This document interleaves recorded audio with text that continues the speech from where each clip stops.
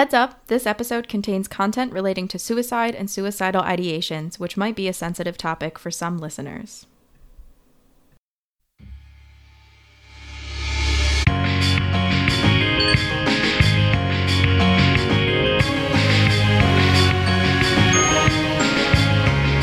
Welcome everyone to another interview here with CMRT. One of the things we try to do in this podcast is not only feature guests from around the musical world, but also our own CMRT members and founders. So we are joined today by Kelsey Williams, horn player. How are you doing, Kelsey?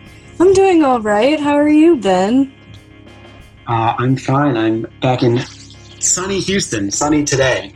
Not sunny recently, but today the weather was amazing. Well, there's snow on the ground here, so you're doing all right. Great. That's exactly why I fled to Chicago. So, although you're not even in Chicago. No, that's right. Where are you? I'm in upstate New York right now. I came home for the holidays. I am following all of the quarantine and state regulations between the two states. Plenty of COVID testing and quarantining. Always fun. Mm-hmm. It's good to be home, though. That's okay. For sure. For sure. So I want to get right into it today. We want to hear your experience, your sort of mental health story. So I'm just gonna turn it right over to you and let you go ahead and tell us what needs to be said. Yeah, wow. My mental health journey. The comprehensive overview, I guess. When I think about it, I really have struggled with my mental health for a very long time. It was definitely a thing of my childhood before I knew what it was. My parents got divorced when I was 8. And I remember taking that incredibly hard. There are elements of that I still deal with today, but that was kind of the awakening of my emotional journey, if you will. Lots of intense feelings. My family did family therapy, so I'm not a stranger to therapy. We started very young. Did that for a couple years, and then I kind of took a break from it and went about my childhood as we all do. In high school, I had some troubles with bullying, being bullied, so that, things got a little intense then, but it certainly was bearable.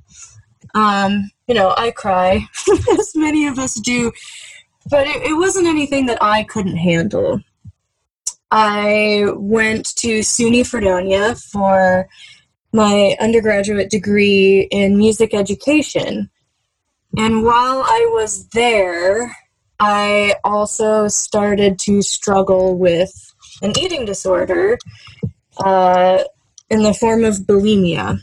And, it's really interesting for me to sit here and talk about this because not a lot of people know. Especially about that element. I've definitely been very open about dealing with my mental health, but it's always been a bit guarded. So I'm thankful to CMRT for giving me the courage to kind of share the full story of my mental health journey. So it was like sophomore year of my undergrad. Started struggling with bulimia. It wasn't crazy intense.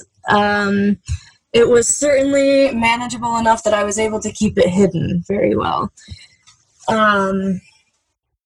Then I graduated and I decided that I was going to go to Northwestern for my master's degree in horn performance. And the summer before moving was kind of the first time that things started to take a turn with my mental health. It was really intense. I wasn't feeling like I could handle things on my own. I wasn't feeling like I could really hide it. I was about to go through a pretty big transition. I had never been west, really, at all. I grew up in upstate New York. And moving to Chicago was the furthest west I'd ever been. So I was scared. I had no idea what to expect. I was going through a breakup at the time. And unfortunately, the timing of that was, it was not so great, because I started to associate this idea that, when I'm showing my struggle, when people know about my struggle, it seemed as though that was the reason people would push me away. It was too much for other people to handle. So that was a lasting lesson that I don't know I should have learned, right? That stuck with me. Yeah, talk a little bit about that, because I think, for a lot of us in our sort of mental health journeys, there comes a point where what has been like a manageable internal struggle becomes something that is neither manageable nor possible to keep internal.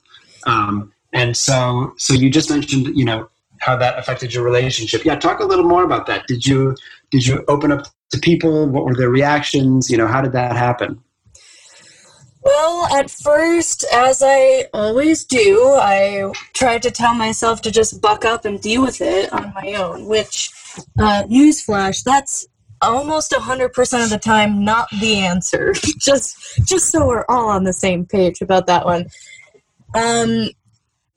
I felt my significant other pulling away, and that, of course, made me want to cling even harder. It was such a time for me. I felt like I was drowning, to be very frank. And there was one night, I had been in my room almost all day. It was a wonderful perk if I could get myself to practice. But I had been holed up all day, basically just hiding from my family. It's like my family didn't do anything to me to deserve that, but I felt like I had to hide. And I was sobbing uncontrollably, and I could not pull it together. And somehow I texted my mom from my room, and she came up. Well, I remember she had responded, come downstairs, you can hang out with me down here, I'm going to put a movie on. And I didn't respond because I couldn't get myself out of bed. I just could not do it. And she came, after realizing that I wasn't responding, she came upstairs and came into my room, and she just held me and rocked me. And sorry for getting emotional, cannot help it. It's a really beautiful moment, and it's a really humbling moment, right? To be a 20-something-year-old having to be rocked by your mother because you're on empty. You can't help yourself in that moment. And it was after that I realized I really need to get some help. This is beyond what I'm capable of. This is beyond what my mom is capable of. Yeah. Well, that's just an amazing moment. I mean, would you, if you don't mind, would you be a little more specific about what you were struggling with in that moment? Was it stuff relating to the eating disorder? Was it, sort of anxiety or stuff related to the move or what do you think was going on then? Yeah, a lot of my depression stems from loneliness. So of course there was the element of, being pushed away from my boyfriend at the time. Certainly didn't help with feeling lonely. And this huge looming transition and the fear of the unknown.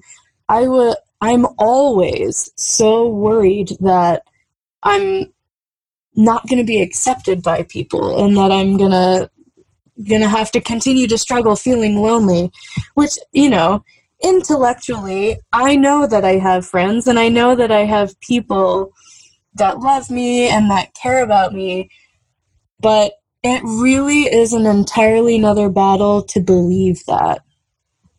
And so that was really where a lot of the struggle came from. And, you know, a lot of it, I love to control things. And so much of that was out of my control. You can't tell somebody else to keep loving you. You know, people fall out of love. That's a thing. And there was no way that I could control whatever was going to happen when I moved to Chicago. It's the fear of the unknown. And it really, everything just kind of piled up on top of the other, and it was too much. Yeah, so then, yeah, of course. So tell us a little more about what happened when you came to Chicago. Well, everything happened when I moved to Chicago. It is the best thing that I've ever done. I love Chicago. I think it's a great city. And, you know, I thought I wanted to teach, and then I was like, you know, maybe I want to play. I'm not totally sure. After my student teaching, I kind of thought maybe I want to play more than I want to teach, to be honest. And so I did my performance degree for my master's at Northwestern, and it was incredible in both positive and negative ways. I always felt like I was playing catch-up at Northwestern. You know, I didn't have the same kind of training and background. You know, I didn't really listen to a lot of classical music, if I'm being really honest. I remember a studio class where a guest was going to be coming in, and we were assigned to different sections, and everyone had different pieces, different section excerpts they were going to play in this master class. And it was Mahler 3. Mahler, like we're talking Mahler, like the Beyonce of classical music, right? And I had never heard Mahler 3 before, and I was like, oh shit, I guess I better go listen to this now. So there was a lot of that going on. The Beyonce of classical music. I'm going to remember that one. Right. Everybody knows Mahler, right, in the classical music world. But I didn't. And there was always that element of like, oh my God, all these people know all this stuff. All these people have been practicing like crazy forever. I need to catch up. So I always felt like I was chasing after something. What it was, I don't know what. And then in my second year, I auditioned for Civic Orchestra of Chicago. Also something that I didn't really know about, and I was encouraged to do it. Auditioned, and I got in, and I was like, wait, what? This is awesome, but also, what the hell? How did I get in? This is not, this can't be. This isn't possible. And that, I really think, is the beginning of an intense struggle with imposter syndrome, which leads me to the next year. I was done with my master's degree. It was my first year out of school, which is, that's a crazy, scary transition in and of itself. But I was super fortunate to have a lot of freelance work opportunities. Of course, I had Civic, but I was also playing extra with Chicago Symphony and with Lyric Opera, which, on paper, looks like the absolute best year of my life. I mean, you get out of school, and if you're going to freelance for a little bit, I don't know that you can ask for much better than that, right? Of course, I was on cloud nine, getting, asked to do any of these gigs, but what ended up happening, this imposter syndrome that I had already been dealing with, now all of a sudden I'm playing with these people who have been in the business 30, 40 years longer than me and are absolute world-class musicians. And then there's me, like this, in my head, this nobody, right? Just kind of waltzing in and playing with these amazing musicians, and I just could not get it in my head that I deserved to be there in the slightest. Yeah, talk a little bit more about that, because so that you didn't experience that necessarily when you got into Civic, of course, not to the same level. Yeah, well, that was kind of the beginning of it for me, was the Civic experience. Like, wait, how the hell did I get into this? It's my first time auditioning. I don't really know what I'm doing. But, just fake it till you make it, right? And right. But then you're playing with the Chicago Symphony, and that's a different ballgame. Yeah, walking on that stage, it's these people, we romanticize our musician idols, right? We're like, these people are superhuman. I've been listening to them forever, although, I already admitted earlier that I hadn't been listening forever. But once I started listening, they, of course, are at the top of my list. And it's just, I could not understand why I was there. Again, there's that element of intellectually, I know, okay, well, they asked me, they obviously want me here. But I just would absolutely spiral, and my anxiety would just go through the roof. So horn in general became this huge looming monster. It was this thing, I really started to hate it, and that was a heartbreaking time. It was really, I hated practicing, which I have always loved practicing. Weird and kind of nerdy, but, whatever. I always loved it. And then all of a sudden I hated it, and I never wanted to touch my horn. I lived with musicians, so I felt like I could never get away from anything. And I was crumbling. I didn't want anything to do with it, and I was seemingly getting sucked further and further into it. So yeah, it's amazing how when you, in some ways, when you achieve something that you couldn't even have dreamed of a few years earlier. You're a senior at SUNY Fredonia, and someone says, in 3 years you're going to be regularly playing with the Chicago Symphony or Lyric Opera. You'd be over the moon. It would be the greatest thing anyone ever said to you. Right. But then you're there living it, and all of a sudden, not only are you not enjoying it, but in fact, it causes your whole relationship to music to deteriorate. I mean, was there a sort of a moment that you remember just thinking like, wow, this is surreal, like this is what I'm doing and this is how I feel about it? Yeah. There was 1 week playing with the CSO, and things had been building up for quite some time.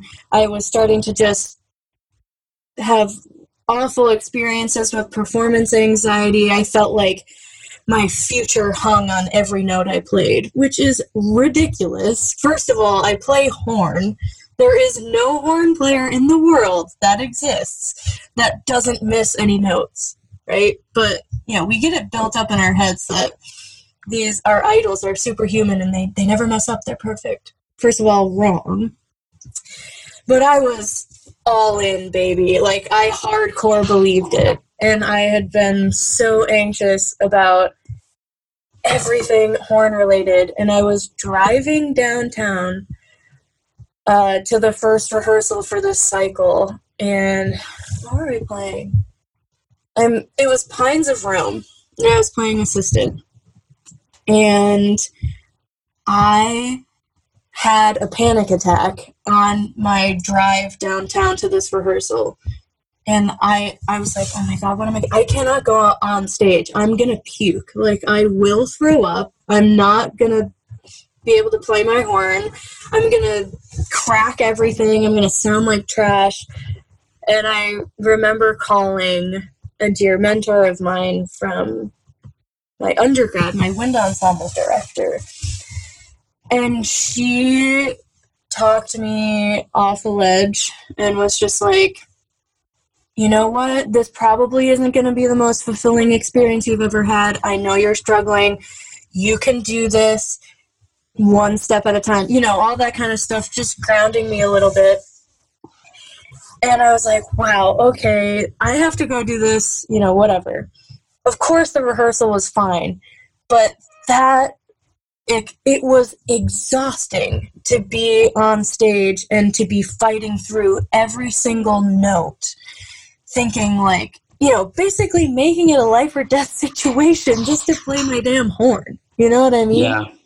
Somehow out of all of that, you know, when you say, of course it was fine, what that makes me think of is, you obviously, that was a very extreme situation you were in. And I totally ID with that feeling of like, you know, you're stuck between the rock and the hard place, right? Where you feel like you can't do anything. You can't go on stage, but you also can't not go on stage. You can't like, you know, cancel the rehearsal. What are you supposed to do? Right. And yet, you know, anxiety like that has this way of like replacing our memory with fear. Because at least when I, you know, would get nervous about performances or auditions or whatever, you know, it's always that thought where it's like, my God, this is the time that everything's going to go wrong. Yeah. And if I can just make it through the next hour, you know, everything's going to be okay. And yet that happens every time. And somehow we, you know, I don't know if we forget or if we just devalue or whatever, you know, the last 25 times when you felt exactly that same way and yet everything was fine like it always is. Right. We get so trapped in survival mode, really. It's hard. It's really hard to get out of that. And, you know, so after that cycle of, you know, that whole week felt very icky, to say the least.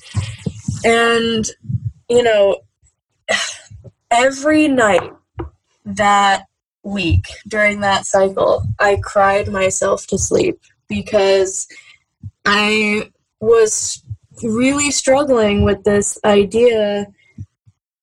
You are living the dream. You are playing with this incredible orchestra. You could have never seen this coming. And you're hating every moment of it right now because you are that stuck in your struggle. And I had a real heck of a time trying to get myself out of that. And, you know, it all came to a head after that cycle. You know, I'd been crying myself to sleep every night, and I had been struggling with suicidal ideation, which is not something anyone should be taking lightly. I always thought of myself as somebody who had healthy thoughts around suicide. If that isn't an oxymoron, I don't know. And maybe there is a way to have healthy thoughts about it, but I was still thinking about it. It was suicidal ideation either way you look at it. So people who are listening may not know, what is suicidal ideation? Suicidal ideation it's not this thing that you act on suicide, you attempt it. It certainly can get to that point, but it's this idea. Sometimes you build a fantasy about it in your head, like, if I killed myself, then maybe people would care, right? And that is a low point.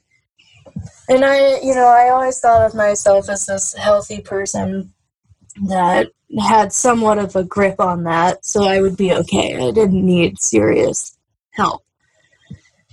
But, during that week, I had thought about it more and more and just kept asking myself this question, what's the point? Because it wasn't just like it was this element of my life. Horn was everything at that point. I couldn't compartmentalize. Like, that was it, and the struggle was all consuming. And so I just couldn't get out of it. And so I thought about it, and just every night constantly crying myself to sleep, just being like, why am I doing this? This is not worth it, because this is not enjoyable. I'm not sure this is what life is supposed to be.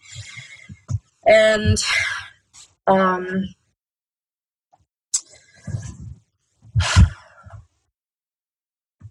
there was a night that I was crying myself to sleep yet again, and it was an out-of-body experience.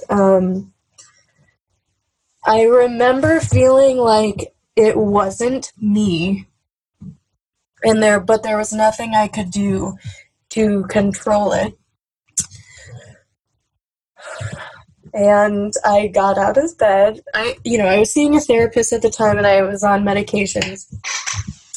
And I went into my bathroom and opened the medicine cabinet and started to read all the labels on my pills to see that if I could do it.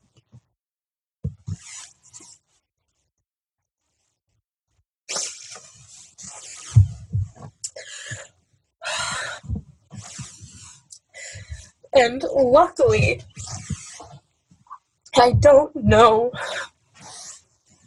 how, but I snapped out of it and, kind of like came back into my body, if you will, and immediately had my second panic attack. The first one was driving down to rehearsal, but this was the second panic attack that I'd ever experienced, and it was, it was really intense. I couldn't breathe.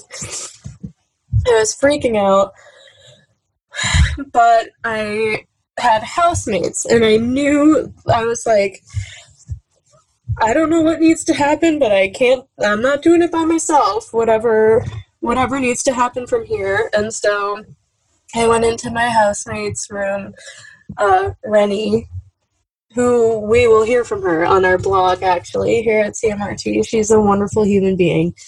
And she has also struggled with mental health and mental illness. So my subconscious just knew that I could go to her.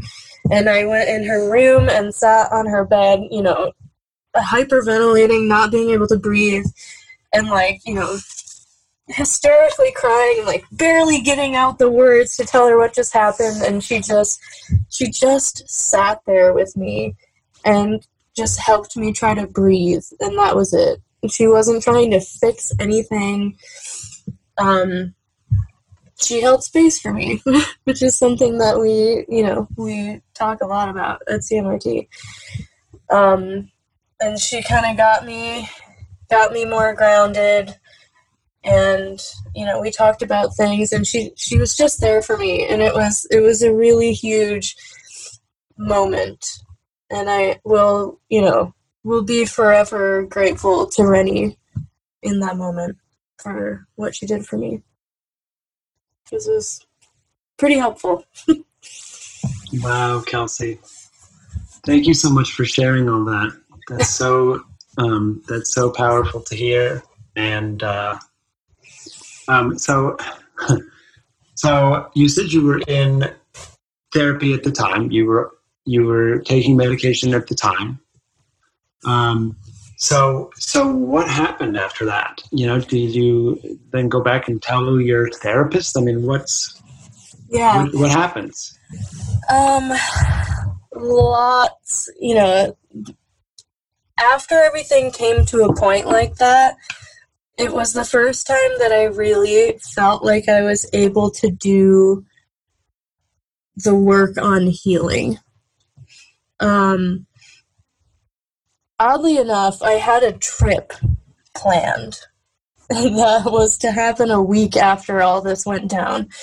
And it was a solo trip to California. I love the outdoors and hiking, and so I was going to go explore some national parks out there, mainly because I had found a plane ticket through Southwest for like $120 round trip to get out to LA and back. So I was like, yeah, I'm doing this. I wasn't planning to experience all of that a week before the trip. And so I went into my next therapy session, and I told my therapist, and I thought she was gonna, freak out and be like, oh my God, like we have to do this and that and all this stuff. And she just kind of was like, again, someone just holding space for me. And I was like, wait a second. It's okay for me to have emotions. It's not like, people will be there for me. My friends will be there. Of course, my therapist will be there for me because I pay her to be. But, she was just like, okay. And I told her about this solo trip. I was like, I don't know if I should be going. And, we had talked before about my love of being outdoors and how helpful that is to me, nature's medicine, if you will. And she just told me, I think you should go. And I was like, okay, sure. I just had that experience, and now I'm going to fly to California by myself, but like, whatever. And it turned out to be an incredibly healing week for me. I was by myself. I met up with some friends here and there, but I was standing on the Santa Monica Pier and by myself, just kind of exploring and looking out over the water, and I just started to cry. But it was like a good cry. It was like, that was some scary shit that you just went through, but boy, is it worth it. Like, you absolutely deserve to be here. You deserve to be able to explore, and you deserve to be happy. And I just cried and released. And, there are hundreds of people walking around, and I'm just like standing there on this super popular area, just going through it, but in the best way possible. And I will always be thankful that I ended up doing that trip, because it was much more than just discovering a couple new national parks. Right. Well, but that's so interesting, though, that after that moment, which was in so many ways like a low point for you, that it was, you'd been in therapy and you felt like you had this healing experience that was not part of therapy. That was, it was your own therapy, yes, but it wasn't sort of traditional therapy. So how did your experience, because you mentioned that, even at the very beginning, you mentioned that you'd been in therapy with your parents from when you were tiny. How did having all these experiences then affect your relationship with your actual therapist, or with the therapy that you were going through with him or her? There's a certain element of the comfort level, right? Like, therapy, it is a beautiful thing, and it is incredibly helpful, and I firmly believe that everyone should have a therapist. But, there is an element of comfort, and there can be some trial and error.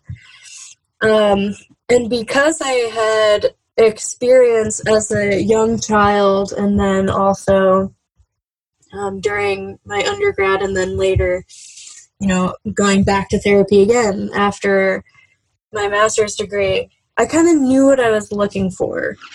But it's really something that people have to keep in mind. As musicians, we are used to taking auditions. We're used to being the ones who are being auditioned, right? But you also have the same right to audition your therapist. And you have the same right to kind of say, this doesn't work for me, this isn't the right fit. Because if you're not comfortable, we hide things from our therapist, It's like, it's up to you what you say. They're not going to force you to say anything. So to be able to not have any of the walls up when you're in therapy is a really wonderful thing. And that's something that I had at that time. So I was very lucky in that way to be able to be like, to roll up to a therapy session and be like, I was driving down here and I was thinking, I'm not sure that I really want to tell her this, but I think I will. And being able to just say that, you know what I mean? And just no filter whatsoever. So one last question. I'm curious, after you went on this trip to California, then presumably you did not take your horn with you while you went on this backpacking trip. Incredibly correct. Okay, great. I would be worried if you did. Right. Then after you came back, and you start playing again and doing your normal thing. So what was that like? How had your relationship with the instrument changed? Yeah, that element was definitely not immediate. A lot of us are instant gratification folks, right? But healing is a process and healing takes time. I mean, I am still working through a lot of that experience, but I was at least in more of a place where I knew that I needed to give myself the space. So that helped to alleviate the life or death element of every note I play on horn. In my therapy sessions, we were able to finally just start unpacking all of those issues with horn, and not, well, how should I put this? Really getting to the underlying issues. It's not horn itself, right? When you unpack that and you get to the bottom of it, it's these other underlying issues that need addressing. It's not horn itself. Horn doesn't actually pose a threat to me. I pose the threat to myself. And so after that moment, we were really able to start working through it. And I was able to kind of find a better balance for myself with horn and compartmentalizing horn. And really realizing that I have so much more to offer than just horn. I'm not just a musician, right? Of course. I'm a human being first. Yeah. Well, and so I'm so happy to hear you say all that. And to see you, not everyone else can see you, but I can see you smiling. So that's nice. Yes. And knowing that you still feel like you're, on the path to healing, like everyone is in some way. For sure. So thank you so much, Kelsey. Thank you for coming and sharing your story and being so open. It's been an absolute pleasure. Thanks for having me. It's an honor. No, it's not an honor. This organization exists partially because of you. So, well, I guess thank you. That. Thanks everyone for listening too. Okay. Bye. Bye.